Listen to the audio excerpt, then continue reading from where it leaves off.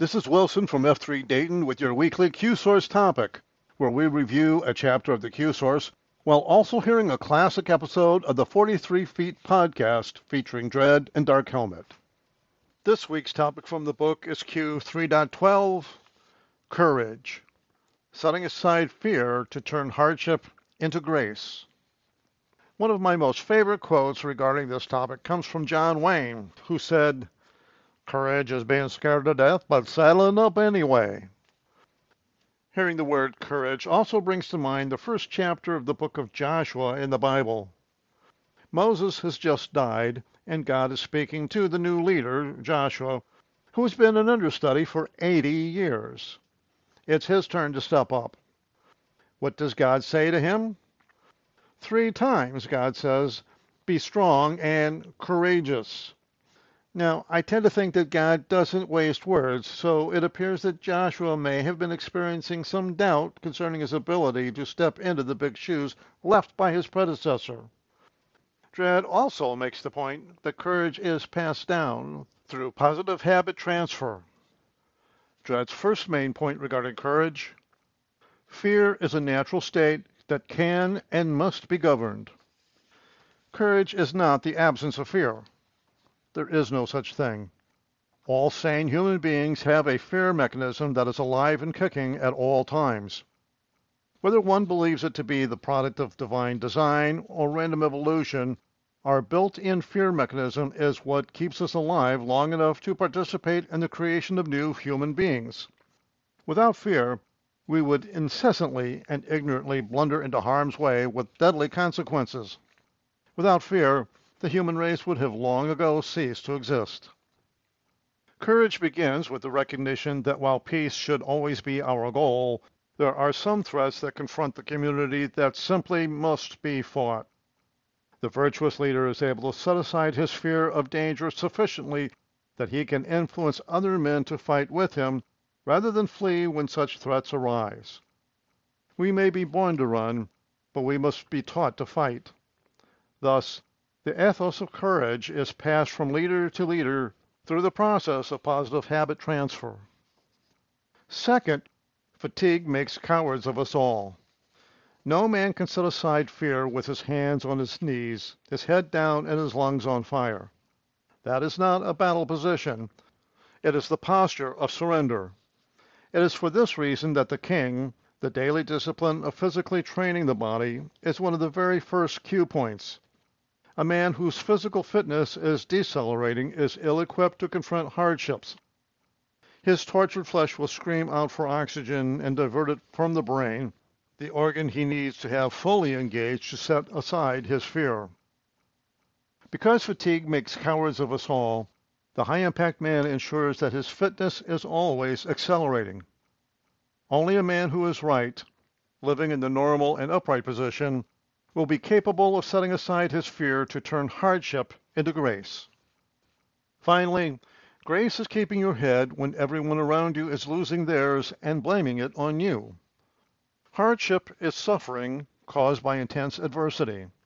Whether he courts it or not by living a life in full, it is something that every man must periodically face because the rain falls on the bold and the meek alike.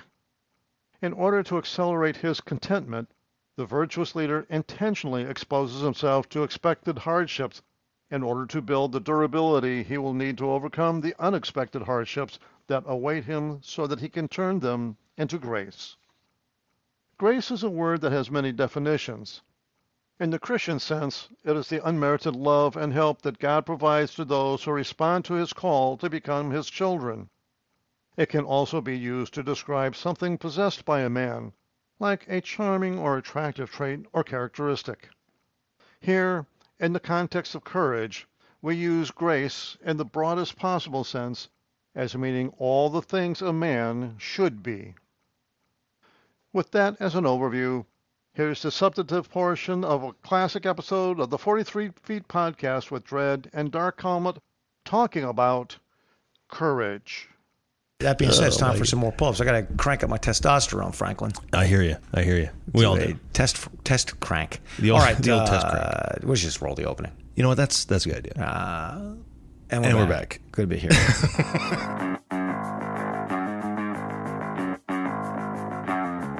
You're listening to 43 Feet, a podcast about leadership. We believe that real leading happens out front, but that means you're probably building the next 43 feet of good road for those behind you while you're running the race yourself. My name is Frank Schwartz, known in the gloom of the early morning as Dark Helmet to my F3 brothers, and I'm joined each week by Dave Redding, or Dredd, one of the co-founders of F3 Nation. We're going to answer your questions, pontificate wildly, teach leadership, and otherwise attempt to help you navigate the next 43 feet. Takes us to the substantive portion of this particular podcast, which is the final Q point in the third quadrant, which is to lead right. Yes, it's the fifth of the leadership virtues. That's right. It's fifth and last of the virtues, and it happens to be courage. Or as they say in Espanol, coragio. El bravado. Anyway, courage is Q3.12 if you're following along in our idiotic number system. Which, of course, we hope you are. Yes. And its statement is setting aside fear to turn hardship into grace. This is one that statement has tripped me up in the past. Right, really? Yeah. I think I understand it now, but in the past I was like, I don't think I understand what he means by that. Like, what do you think? Just a word. What do you think it means now, Darkest? Well, now I think it's being willing to step into that uncomfortable zone, right? And you put aside that fear that keeps you from exhibiting the other leadership virtues. Okay. Right. And you do that because then you take the hard thing that's going on, and you find peace in it. You find it's you know what it is. It's really it's using courage to transform that happiness into joy, I think, in a way. That statement by you, Dark, betrays a lack of understanding of everything in the world. A typical of you, a typical deep insight, which I greatly appreciate. Thank you. 3 thought. Wow. Holy, I thought there was a but in there somewhere. No. Nothing matters but before the but. So that's what I was waiting for. Yeah, I don't have a but. Listen, I don't butter you up to knock you down. I just knock you down. That's a fair point. Yeah. If we've gotten past all that. Listen, I'm the 1 minute manager, man. I got praise, I give it to you. That's in right. 1 minute. If I got criticism, that's true. I give it to you. Yep. Observing and criticizing is what I do. Hopefully, because I exhibit the virtue of candor, I take it as well as I give it. It's been my experience. I try to. It's been my experience. All right, now, your 3 thought-provoking Socratics. First, I'm going to try and keep the smoke in. Does courage require the absence of fear? That's your first one. Yes. Second, can an unfit man be brave? Third, what is grace? Tough questions. All right, now, so let's take up the first spur, which is, if you can remember nothing else, try to remember this. Fear is a natural state. Yes. That can and must be governed. Courage is not the absence of fear, Darkest. Right. I mean, there's just no such thing. I mean, you can't not be afraid. It's a human reaction. Sane and sentient, right? That's right. It's a mechanism that has to be alive and kicking at all times, or you ain't gonna be alive and kicking at all. Right. Right. And whether this comes from evolution, if you're kind of a Bob Dylan spiritualist, you think we've evolved there, or you think God put it in it to keep us alive. Right. We don't care how you think we got here. The fact is, here we are. If we did not have it, Darkest of all, we would incessantly and ignorantly blunder into harm's way with deadly consequences all the time. Without it, we'd get eaten by bears. That's right. Without it, fear. Remember the guy who wasn't afraid of bears? Oh, yeah. And what happened? He got eaten by bears. Got eaten by bears. That's right. Yeah. For those of you of the Judeo-Christian bent, you may have read in the Bible that it says that fear is the beginning of understanding. Oh. Of all knowledge. Oh. Right? I mean, if you don't fear anything, if you're arrogant, if you think that you're king of the world or that you participated somehow in the architecture of the universe, you're not afraid of anything. So why would you ever want to hear anything? Yeah, that's right. That's where pride comes from. Anyway, go. Sorry. I say not to keep dragging us off track or anything, but like it's just so counterintuitive. How we talk about this. And I was in a couple of different meetings at different times during the week over the last couple of weeks, and you're supposed to. We think courage. Our society treats courage as the absence of fear, which I think leads men to do very stupid things sometimes because they set aside that fear, not to turn hardship into grace, but to massage their ego and to prove to people that they are smarter than they really are, or something like that. Yeah. Well, and then the same thing. It's like the same kind of principle with failure, right? What you said about the Bible just now, that what fear is for, yeah, right? Kind of like failure, right? It's put in us on purpose to get us to the next place, right? Failure's the same way, right? But we don't treat it that way as a society. No, we don't. We don't understand fear very well. But fear, in my mind, is like an auto response. Mm-hmm. Like it's a built-in response, right? Right. It's like the desire to procreate. It's baked in there. Yeah. I mean, you don't have to say to your son, I really want you to develop a desire to procreate. I mean, and puberty does that for you. Whether by evolutionary means or by creationary means, sure. The sex drive is what is given to us. It's there. Perpetuation of this human race of ours, right? You don't need that. The instinct to copulate, which I assume that you have, since you have done so, 3 kids. apparently, is not intended to overrule us, or rule over us. I guess it would not overrule us, rule over us, right? Either way, it has to be tempted by virtue. Yes. Right? Because the sex drive will grow into lust, and that's inimical. Bad, inimical. It's bad to the harmony of the health of the group. If we were just running around acting on our sex drive like dogs, right, we would end up having to have a society that's structured like dogs, where the alpha dog would, would fight. Has to rule everything. That's right. Has to kill lessers and all kinds of crazy things. That's not how we're set up, right, man? Now, fear untempered is just as deadly, right? So, just as to have a functional society, we have to temper our hardwired drive to procreate. We also have to temper our fear, right? Yeah. If we gave over completely to the instinct to avoid danger, regardless of the consequences, right? Right. That would be the opposite of courage. Like if you just gave into it, say, okay, it's natural. Cowardice is nothing wrong with it. I shouldn't be ashamed. I'm going to flee from danger every chance I get. Well, look, your community would slowly become devoured, starting with the slowest man and ending with the fastest. It's true. It's true. Yeah. Right? The fastest or strongest man must turn back, overcome his fear, and say, I'm going to protect the weakest amongst us. I'm going to set aside my fear to turn this hardship into grace. He has to do it. He has to. If he doesn't do it, then, woe to us all. And courage begins with that recognition that while peace should always be our goal, and I know it's your goal and it's my goal too, right? There are some threats that confront our joint community, the one we dwell in together, that simply must be fought. They just have to be fought, regardless of how afraid we are. And it's the virtuous leader who's able to set aside that fear of danger sufficiently that he can influence other men to fight with him, to set aside that fear together and to lock shields and to fight. We may be born to run, darkest, right? Not the song. But we must be taught to fight. Yeah. We must be taught to fight, because the fear would make us run. To stand and fight together and not turn our backs in the face of danger is something that we have to learn how to do. So what are the things we fight for? Oh, well, what are the things we fight about? Well, fight for, I hope. Yeah.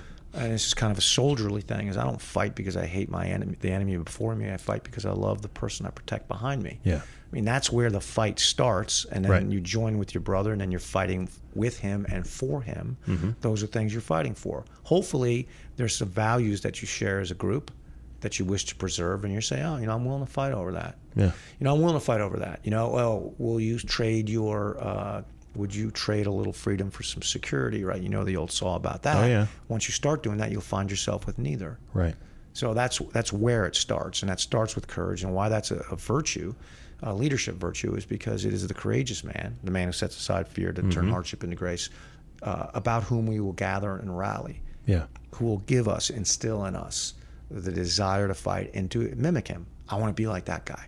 Yeah. I want to stay in the fight. It kind of like that guy. Not to beat the Groruck drum too hard, since we've already kind of mentioned today, but that video that Tolkien made. It's filled me full of. Right? Yeah. I mean, that was courage inspiring. Yeah, it was great. Because of what you said. That's what we're here for, because when you help. Oh, I was talking about what I saw. I was just. Well, both. Yeah, okay. The words, that video is great, but it's like all I did was, came from the Friday Nighter at Grow Rock. Right. And I was just saying what is kind of F3 ethos. Sure, but the way you said it, but I meant coupled with, the way he put that together to point those things. Oh, it was so good. That dude is talented. He is. And he doesn't think so sometimes, and so I have to beat him around the head a little bit. He needs some exhortation from a virtuous leader such as yourself, darkest of all. We'll have to work on that. You need to encourage him and to incentivize him to breach obstacles. Do you hear that, Tolkien? I hereby incentivize you. All right, let's take it to the second spur before it becomes completely ridiculous and say that the second spur is, and if you can remember nothing else, remember this. Right.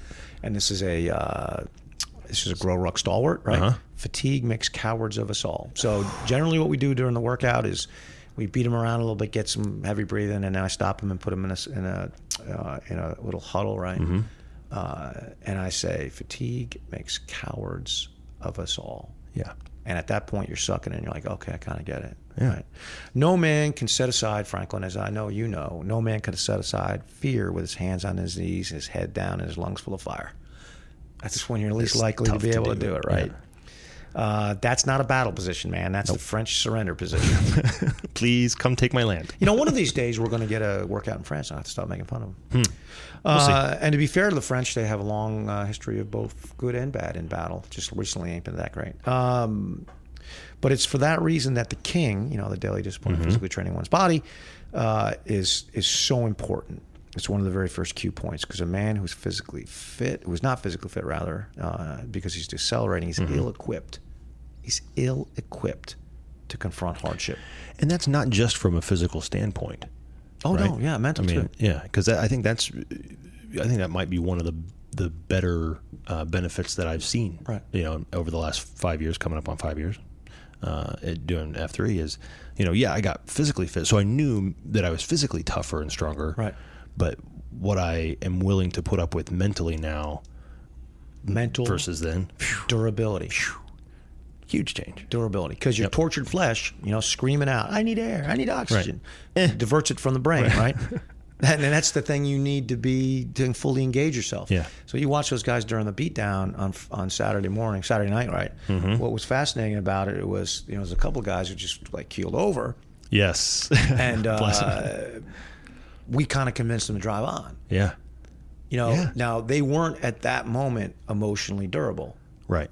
But because they decided to follow other men who were, right, they drove on and got to the end. Mm-hmm. And it's fascinating for me to watch that guys did that. They overcame their fear. It's easier to set aside fear if you're fit, because you control your brain and you say, this pain I'm having is temporary. Yeah. Because that's what I think that a lot. I'm like, it can't. Right. I know that it's only going to last another 10 minutes. Because that's the nature of time. Yep.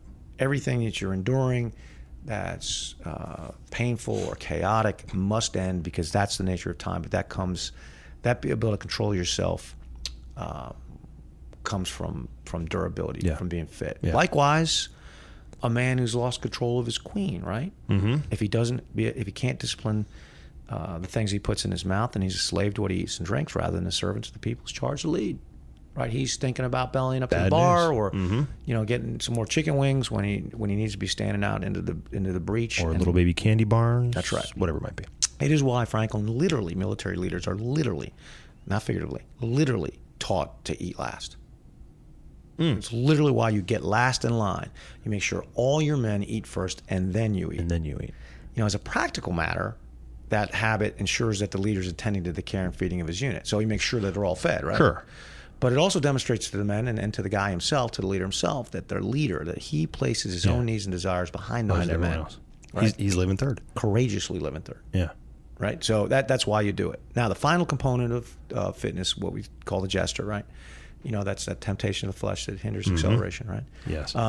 It's no less important to courage. If you don't keep your jester at bay through the DRP, the temptation of the flesh will be like a 50-pound rock you got to haul around everywhere you go. Doesn't matter if it's substance abuse, porn addiction, schadenfreude, fill in the blank. Whatever things are, Doesn't matter. Jester's going to suck the energy dry out of every man and enslave him. Jester's the master corrupter, my friend. He'll haul you out from the inside. So no man who's overcome by his jester is going to be able to be courageous. Can't do it. Can't do it. Fatigue, my friend, It makes a cowards of us all. Yeah. And that guy who stands into the breach and always sets aside fear to turn hardship into grace, he ensures his fitness is always accelerating. Has to. Right? Has to do it. Yeah. All right. Let's take up that third spur, my friend. Yes. Grace is keeping your head, large as it is, when everyone around you... What did you call me last time? Is it a Mardi Gras float? Mardi Gras float of a man. Yeah. Sidetracked me. Grace is keeping your head when everyone around you is losing theirs and blaming it on you. Yeah. You know, it sure is. Now, hardship, as we've said before, is suffering caused by intense adversity. Yes. And that can come in a lot of ways. It can come a lot of ways. You might court it. Sure. Right? You might court it. But it's something that man is going to have to periodically face because, as we said last week, or a couple days ago, the rain falls on the bold and the meek alike. Yes. Right? It's going to rain, The man. good, the evil, right? all of us. Yeah, to accelerate one's commitment, the virtuous leader intentionally exposes himself. That's what we talked about last week. Right. To expected hardships, to build his durability, right? Yeah. So he can grow it. You're inoculating That's yourself right. like you would a disease or something. Yeah. So that's the deal about hardship, right? You have exposed yourself to it again and again and again. So your durability is so high that you can turn that hardship into grace for others. Yeah. Why are we here? This hurts too much. I don't want to do this. You know, Moses hauls all these beleaguered Jews out of Egypt, gets on the run. Right. They're out there getting chased across hither and yon, and those guys come up there like, why did you take us out of Egypt? At least we got steak there. You didn't get any steak. And if there was no steak. You were getting beat like a drum. Now you're remembering, you're forgetting all the hardships back there in the face of the hardships out here, and you're remembering things that didn't even happen, man. But, you know, Moses tried to deal with that hardship with grace. It wasn't always successful. It's tough to do, especially for as long as he had to do it. He slew some men over it. Now, grace, my darkest friend, Yes, sir. is a word that has many definitions. Yes. Is it not? It is. In Christian sense, it's unmerited love and help that God provides to those who respond to his call to become his children. It's one of the hardest things for a man to understand. As I moved from being a self-worshiper through Bob Dylan's spirituality towards Christianity, it was the idea of grace over which I so often tripped. Like, why would God give me that? Yeah. It's unmerited, you know, and some older guy or, you know, better, more practiced Christian would say, yeah, it's unmerited, man. Yeah, that's why it's called grace. That's the miracle of it. Yeah. I'm like, you know, I got to earn it. No, you can't earn it. Right. That's the whole point. That's the whole point. If you point. earned it, it would be deserved. That's right. Yeah. But that's one meaning of grace, right? But it can also be used to describe something possessed by a man, like charm. Yeah. You're a very graceful man, Darkest. Well, I do my best. You're very charming. It's an attractive trait. Right? Now, here, in the context of courage, we use grace in the broadest possible sense as meaning all the things a man should be. Which really encompass those things that you referenced. That's right. Everything. So you say, well, you turn hardship into grace. What do you mean by grace under this circumstance? I mean, all those things, right? All those things a man should be. Forgiving, right? Right. Grateful at being forgiven. Yeah. To act with grace, to move with grace. And there's some scriptures in there that kind of list some of those out. Baked in there, right? And I say, you know, when during the Revolutionary War, that George Washington would always appear amongst the men, you know, on this white steed, and his uniform would shine because you know, and the men, and he was a great horseman. The men would look upon him with the grace that he had in the saddle, and it would warm them, even though the cold, dark winters of Valley Forge, cold, you know, made their bodies cold, tough. right? Yeah. So it's something in that, man. You know, you see a leader who does things with grace, and it fills you with hope to be around leaders like that. It does. You know, a leader who pulls himself out of the mud of despair and stands straight up into it and encourages you to do so as well. That's I think you can look at that guy and you can go, you know what? He makes me think I probably can too. Yeah. Yeah. That's right. Yeah. You know, and if we use grace this way, you know, it's what we should aspire when we face adversity, pain, and chaos. This is what we should aspire to be. We could let our fear overcome us, right? Make us shy away. Could do that. We could run away. But we should set aside the fear and turn that hardship into grace. We should do it. It's like, it's hard to describe. That's why I like this Rudyard Kipling poem, which I put in here. I don't do this very often. I'm just going to read it. Oh, yeah. So this is, it's called If. And you may be familiar with it. I haven't heard it. Here's how it goes. Very short. If you can keep your head when all about you are losing theirs and blaming it on you. If you can trust yourself when all men doubt you, but make allowance for their doubting too. If you can wait and not be tired by waiting, or being lied about, don't deal in lies, or being hated, don't give way to hating, and yet don't look too good, nor talk too wise. See, I love that idea. That it's funny. I was talking to somebody about it today. It's like I was in this case. I was in court yesterday, and this other lawyer who I'm struggling with right now is always accusing me all sorts of stuff, and I just won't return fire on that grounds. And I have this poem in the back of my head. Though this guy, he's doing this for his own reasons, feels obligated to attack me personally and professionally, I'm just not going to rise to that provocation. I'm not going to return fire. Difficult as it is. I'm being lied about, but I don't deal in lies, man. Yeah. You're being hated, you're not going to give way to hating. I'm not going to give way to hating. Yeah. I'm just not going to do it. I want to do it. Sure. I want to do it real bad. And I also try really hard, even at the things I'm good at, not to look too darn good at them. You just made a really... Which actually is pretty easy for me to do. Some of that's the humility that you've developed over time. But there's a difference that you just made me think of, and that is even with George Washington, right? You talk about that. Right. Grace is one thing. Polish is another, right? Right. Coming across like this whole idea that you said, it says don't look too good or whatever. Yeah. At the end of the, like, because you're being graceful about it, but you're not coming across as polished. Polished would be like the fake, I guess, right? Of grace, of being graceful. It's mascotting it, right? Right. It's looking like you're all put together or whatever. But if you really turn that hardship into grace, then you have that. Well, all those other virtues we talked about, like you have that contentment, you have that in you, right? Yeah, I mean, it's funny. I saw this tweet this morning, which I tweeted back out, and it was this dude. I never watched this show. It's a cartoon. I can't even think of the name of it, but it's like Seth MacFarlane is the guy who wrote it. Oh yeah, sure. He like Family Guy or Family Guy. Yeah. I never watched the show. Family Guy. Pretty funny. Anyway, he said instead of voting for this guy or that, go vote for the smartest person. Oh, I saw that. And I was like, it's funny I said that. I was like, how do you know who the smartest person is, and B, what evidence do we have the smartest person is the person we ought to follow? They make great leaders. You know, I think in my own life or leadership time, it's when I was most humble. I didn't think I was the smartest guy in the room. It's when I've been I think the most effective. Because when I don't think I'm the smartest guy in the room, then I'm letting other guys lead. Yeah. I'm depending on other guys. Well, and you're open to information that you wouldn't normally be if you thought you already knew everything. That's right. And I think that there's something to what Kipling is saying there, right? That you don't think you're higher than anyone else. Yeah. Right? Yeah. Because that's pride, and it'll trip you up, right? Yeah. And you don't want to be that. You want to be durable, right? You want to be a servant whose life is a beacon of truth and wisdom to those that are lost and fallen, right? You want to be that beacon, and it's hard, man. I'm not saying it's easy, but as Kipling wrote, and I think it's the last thing he said is, if you do these things, yours is the earth and everything that's in it, and which is more, you'll be a man, my son. That's pretty powerful stuff. I like it.